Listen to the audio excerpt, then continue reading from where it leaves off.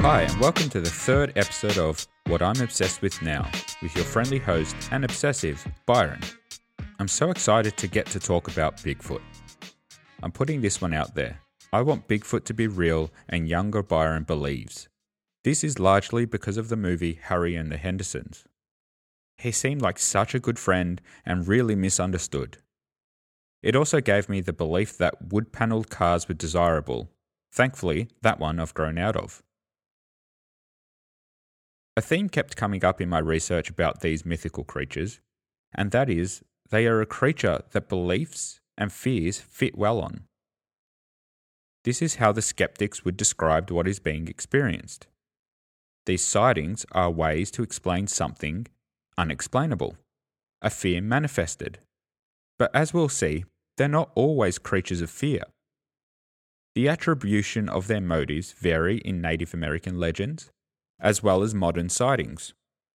In post-European arrival lore, they are seen as either monsters, wildlife, or spirit creatures.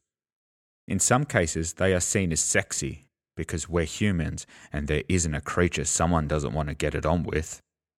But don't worry, we'll get to that. Looking homeward, there is the Australian version of the Bigfoot legend, and that's the Yowie. The reason I love the Yowie is pretty simple. It's a chocolate with a toy inside. Think Kinder Surprise, but with animals. They're still around, they're colourful, they're chocolate, and they give you a toy. That's where my love started. It has kept me going beyond this sweet treat, out of a sense of national pride and a thought of what if, as I have walked through the bush. It's not drop bears you have to watch out for, I tell you. Many people argue for what people are really seeing. Some believe, and others don't. Amongst the scientific reasons for why people might see Bigfoot, it must be noted a common occurrence is an inebriated witness. And of course, our old friend Greed raises his head. I think the reason we want to believe is a sense of discovery. It is incredibly human to want to discover, to be the first or the best. We are now going into space to satiate this need to discover. Bigfoot is discovery on Earth. We will dive into that and more, so buckle into your wood-panelled station wagons and get ready for a traipse through the woods. We are going to go looking for the one and only Bigfoot.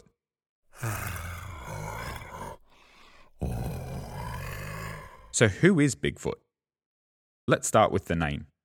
I mean, if you aren't sure about how this name came about, that's a concern. It's a nickname given to the creature attributed to a Wyandot chief. In Canada, the Bigfoot is known as Sasquatch. According to the Canadian Encyclopedia, the name comes from an anglicised pronunciation of the Salish people's word Sasquatch. Etymology is fascinating. As mentioned, we even have our own version of the Bigfoot here in Australia, the Yowie. They come from our Indigenous people's stories and has been taken up into the Australian culture. The Yowie, like its North American cousin, varies across the country in description and motivation. I will be doing a focused episode at some stage because the Yowie deserves more than a supporting role. The Bigfoot Sasquatch is described as being greater than 6 foot and up to 9 foot. It has the strength of the Hulk and, depending on the myth and story, either a placid, gentle giant or horrifically aggressive. It roams the backwoods of North America, only popping its head out to scare a camp or get some food. Frankly, it's the reigning champion of hide and seek. For such a large creature, it's amazing it can go so long without being seen. They really do deserve a gold star. Really, he just wants to be left alone.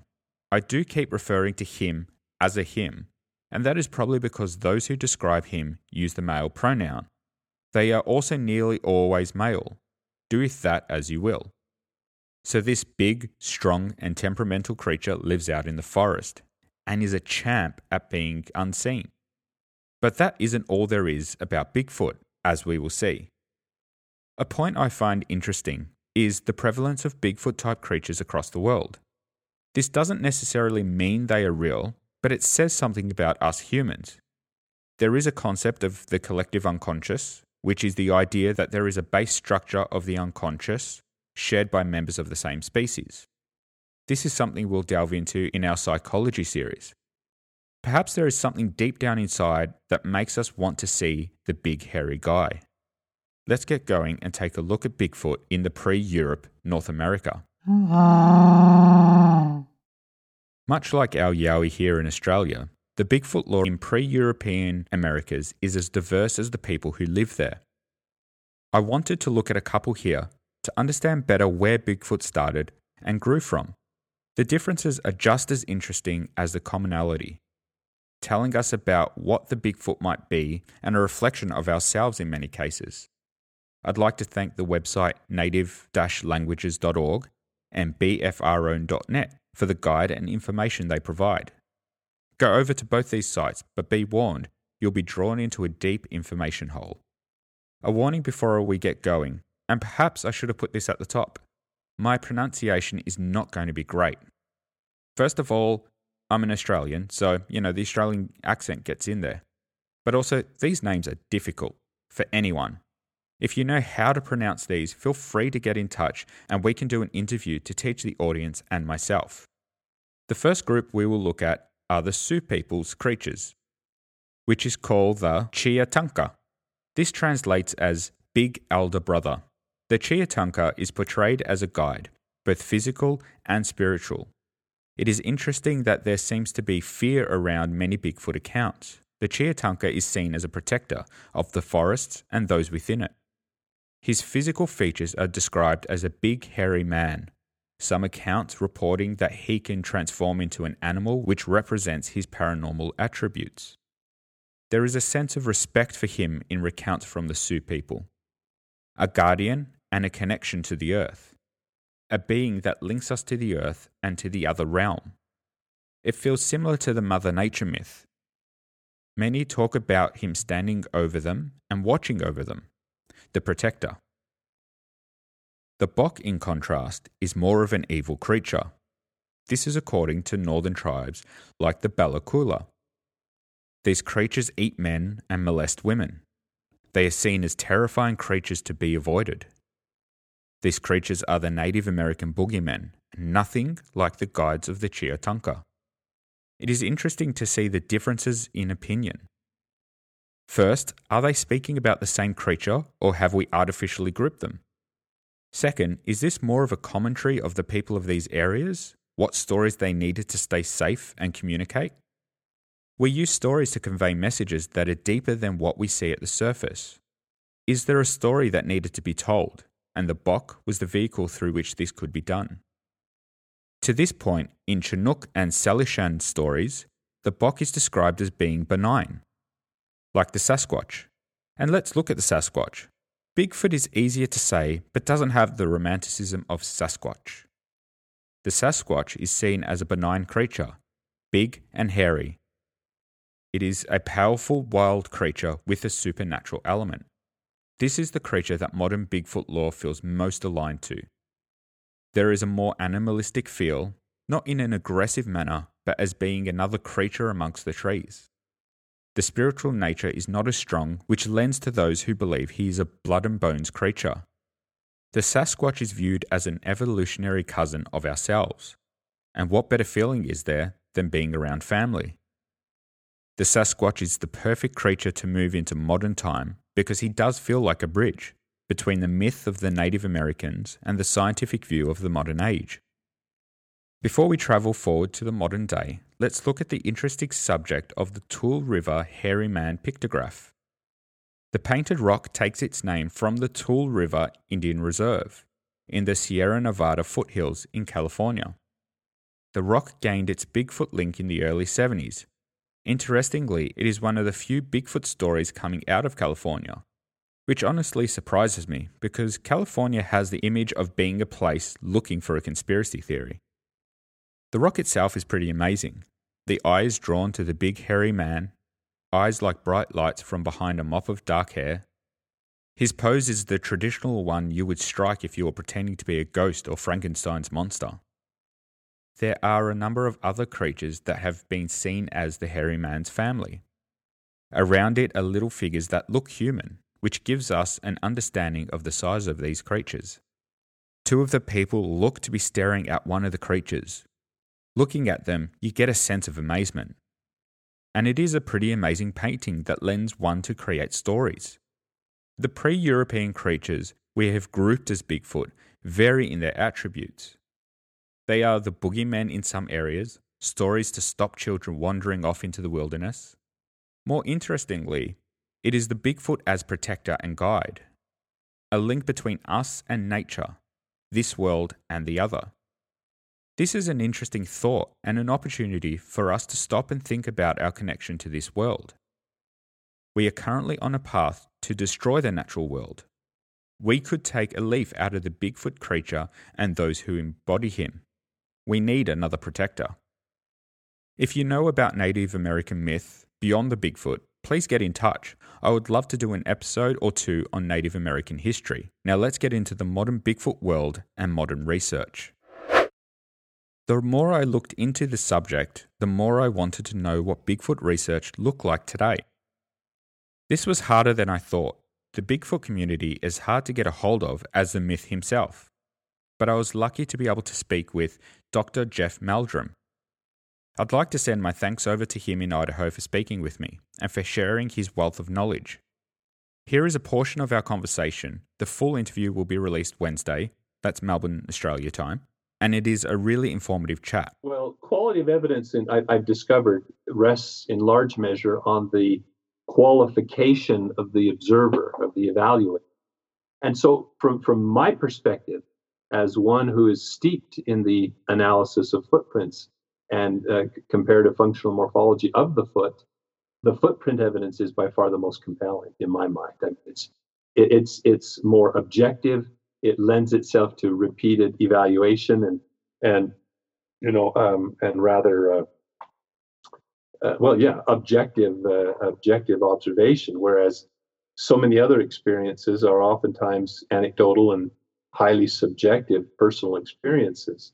I think close behind that is the other physical evidence, namely the hair samples that we have that defy identification. Unfortunately and frustratingly, they also defy the yielding of DNA by virtue of their intrinsic structure. That is, they lack a cellular medulla.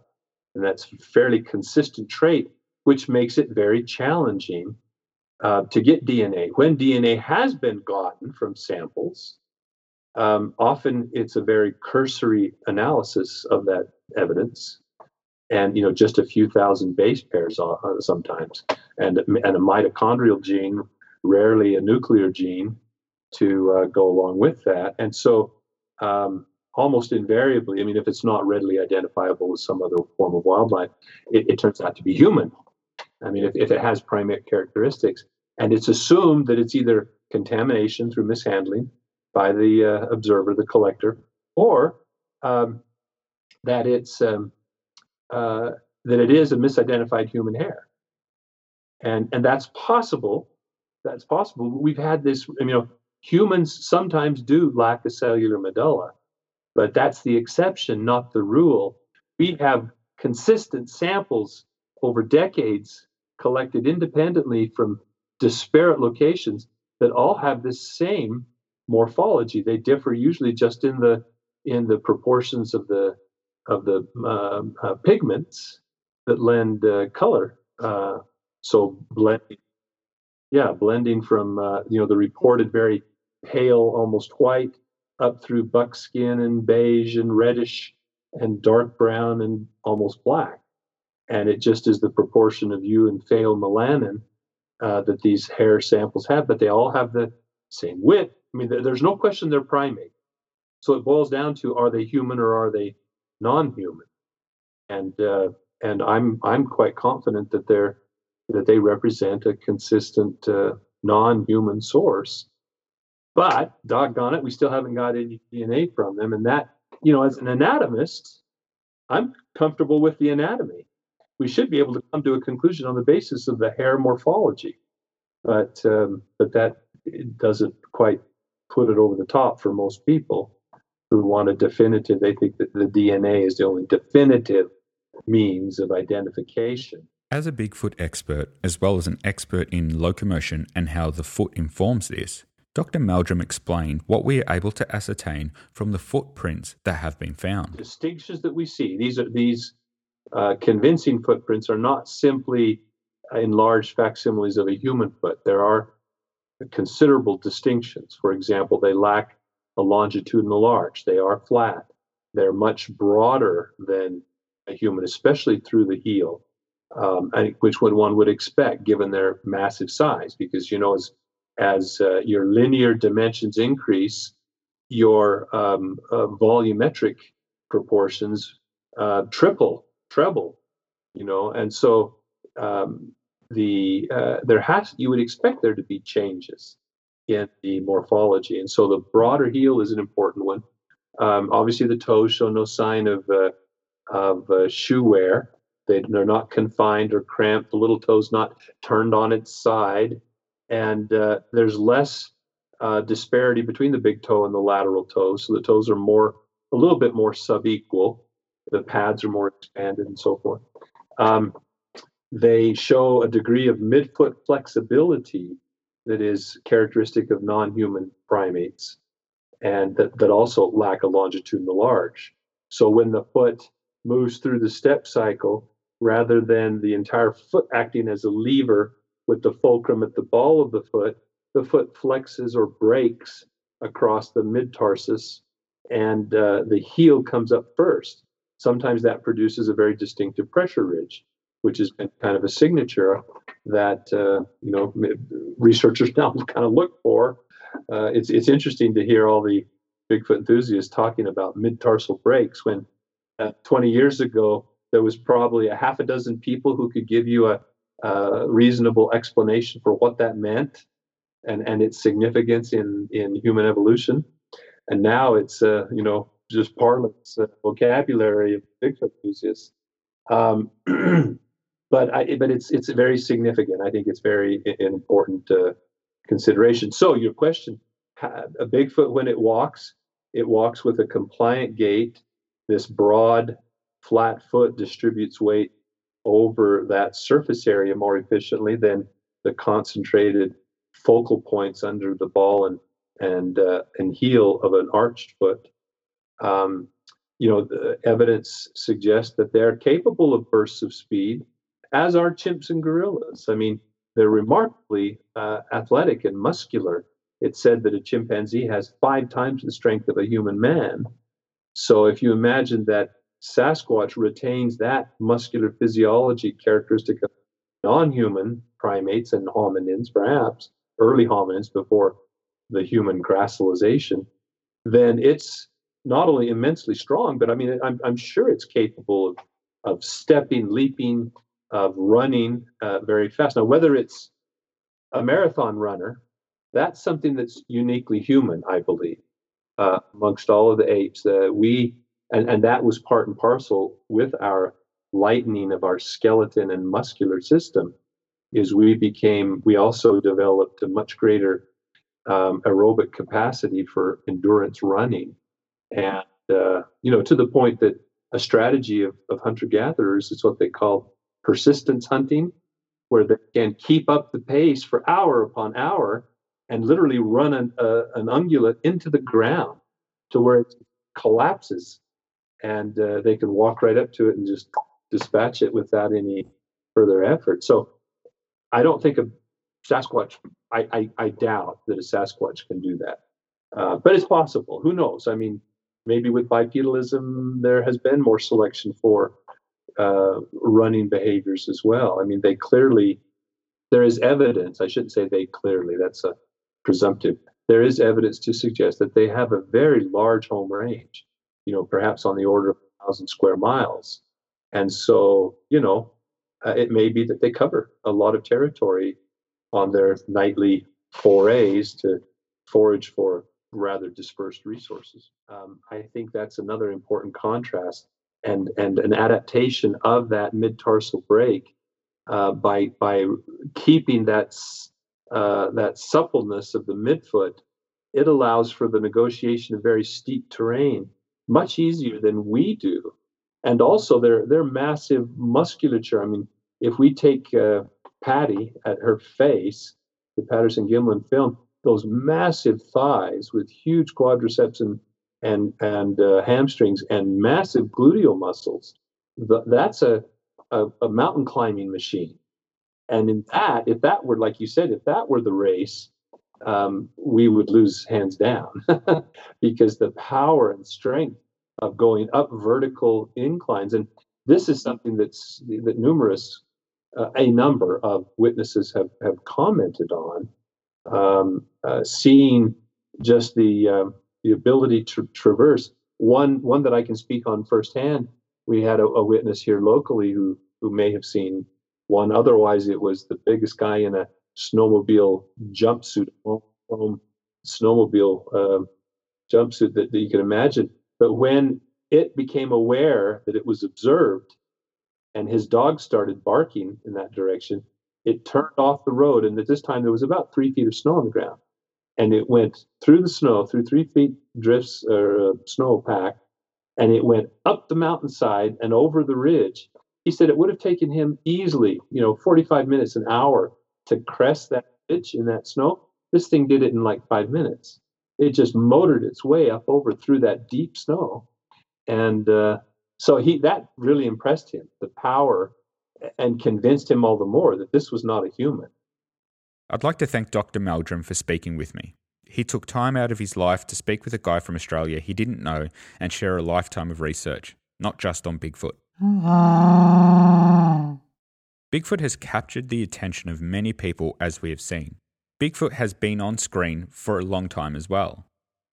The excitement of discovering a new creature and the mystical element opens up stories that we can all fall into.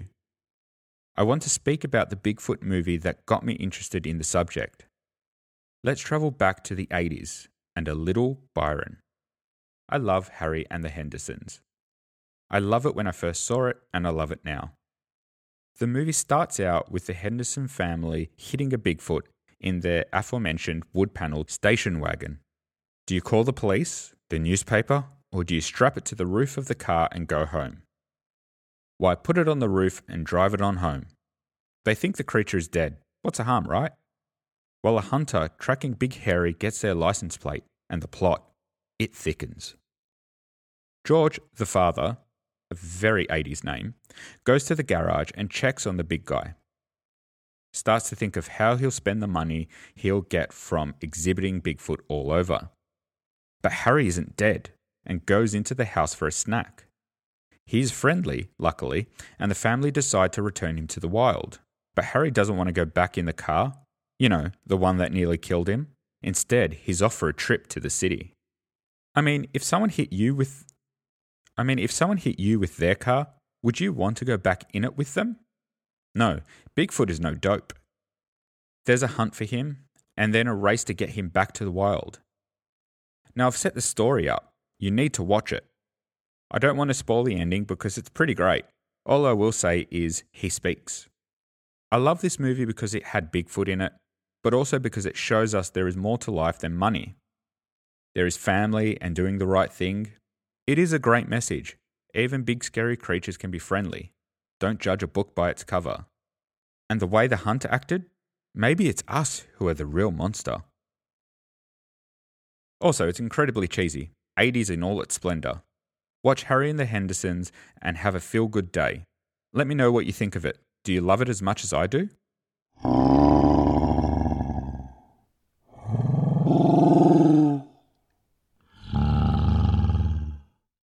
Now, before we stomp our way to Australia and the Yowie, I just want to stop quickly on an interesting subject.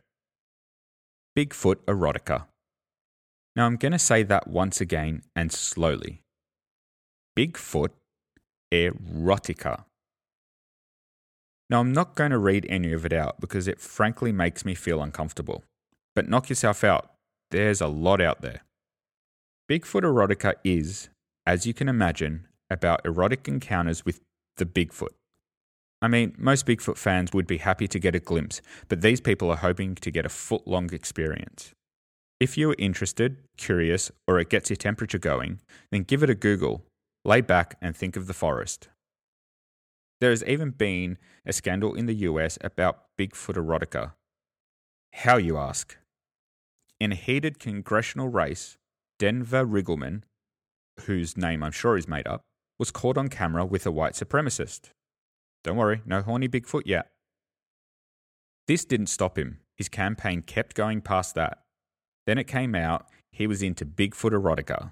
He even wrote the book, The Mating Habits of Bigfoot and Why Women Want Him. This book sounds like it was written by someone who lost their partner to a big foot or someone with big feet, if you know what I'm saying. I'll keep my analysis to myself. Wouldn't want to cause offence, even small offence. He claims it was a parody, but I mean, there are a number of pictures of Bigfoot wangs on his social media accounts. They've been scrubbed by now, but the internet never forgets. Understandably, being caught with a racist and deep into Bigfoot porn, he lost the race to his Democratic opponent. What? He won? What do you mean he won? He was into Bigfoot porn. Yes, I know who the president is, but Bigfoot porn. Okay, I've just been informed that he won the race. All I can say is, Mr. Riggleman, stay away from Harry.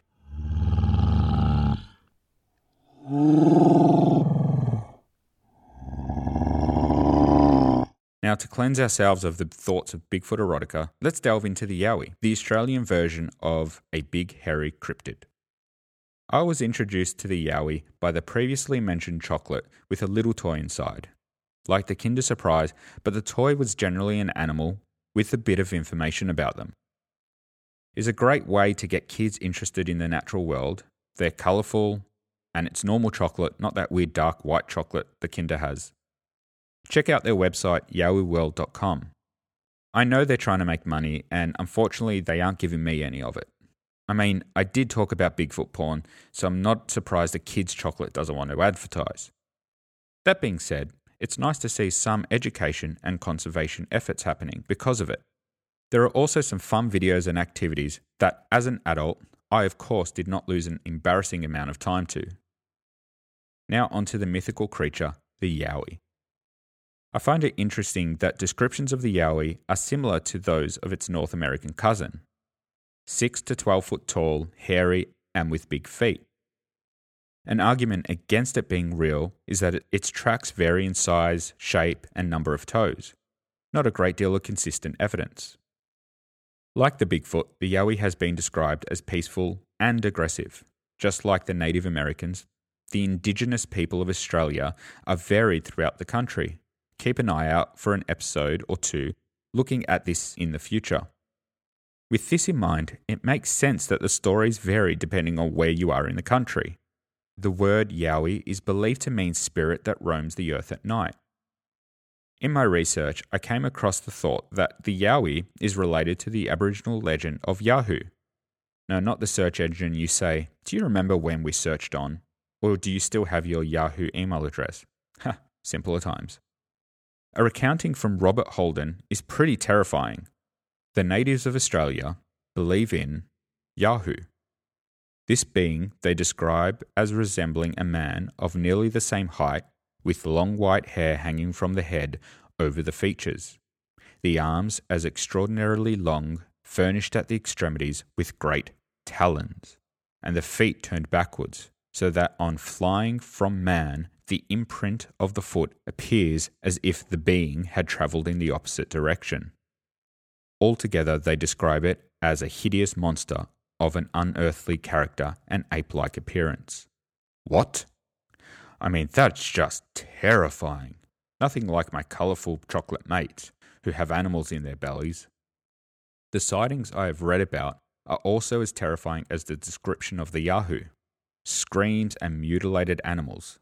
I mean, Bigfoot sightings are described as them staring at you and then running off when being spotted.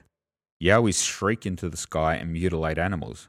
Can Australia not have one animal that doesn't maim or kill you? Even cute koalas can claw you savagely, and there's a chlamydia problem in the population. That's not a joke. Check it out. Just one animal that doesn't kill you or give you an STI. Is that too much to ask? If you're interested in Yowie sightings, the website yowiehunters.com.au is a great place to start. I find it interesting that a lot of the evidence is very similar to North American Bigfoot evidence. This is either evidence of North American leakage or there's a common ancestor. And before we leave, can we just acknowledge that people at some stage were thinking to themselves, how can we get kids into nature? Someone in a meeting said, how about a nightmare creature that mutilates animals, has giant talons, and will kill you? Here, kid, have a bright green yowie. They are sweet. Just don't Google them. Just eat the chocolate and play with the toy. Talons not on the cute little guy.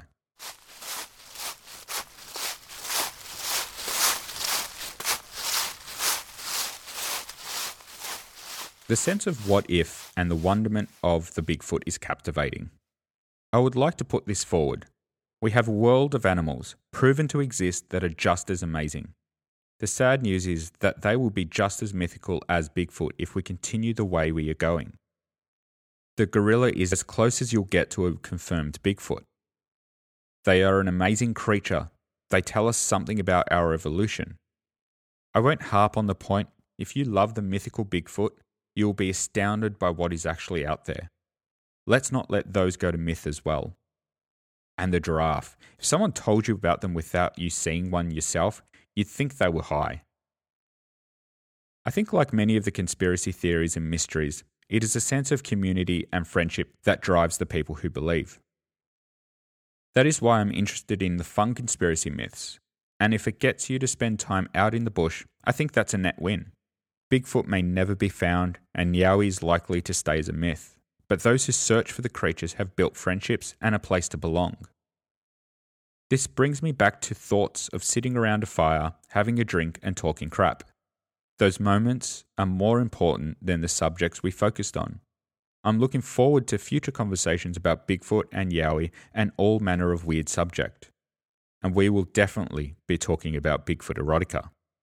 To catch all the future episodes, subscribe in your favourite podcasting app. Leave a rating for the show to grow our obsessive community. Follow the socials and join your fellow obsessives. Links are all in the show notes. Again, a big thank you to Dr. Meldrum.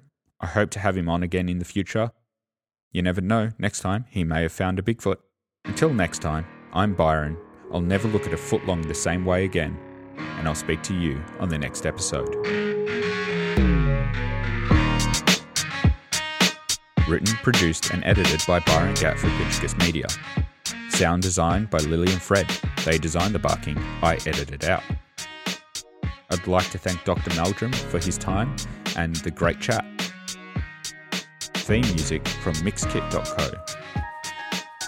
Check out the full credits in the show notes and how to get in touch.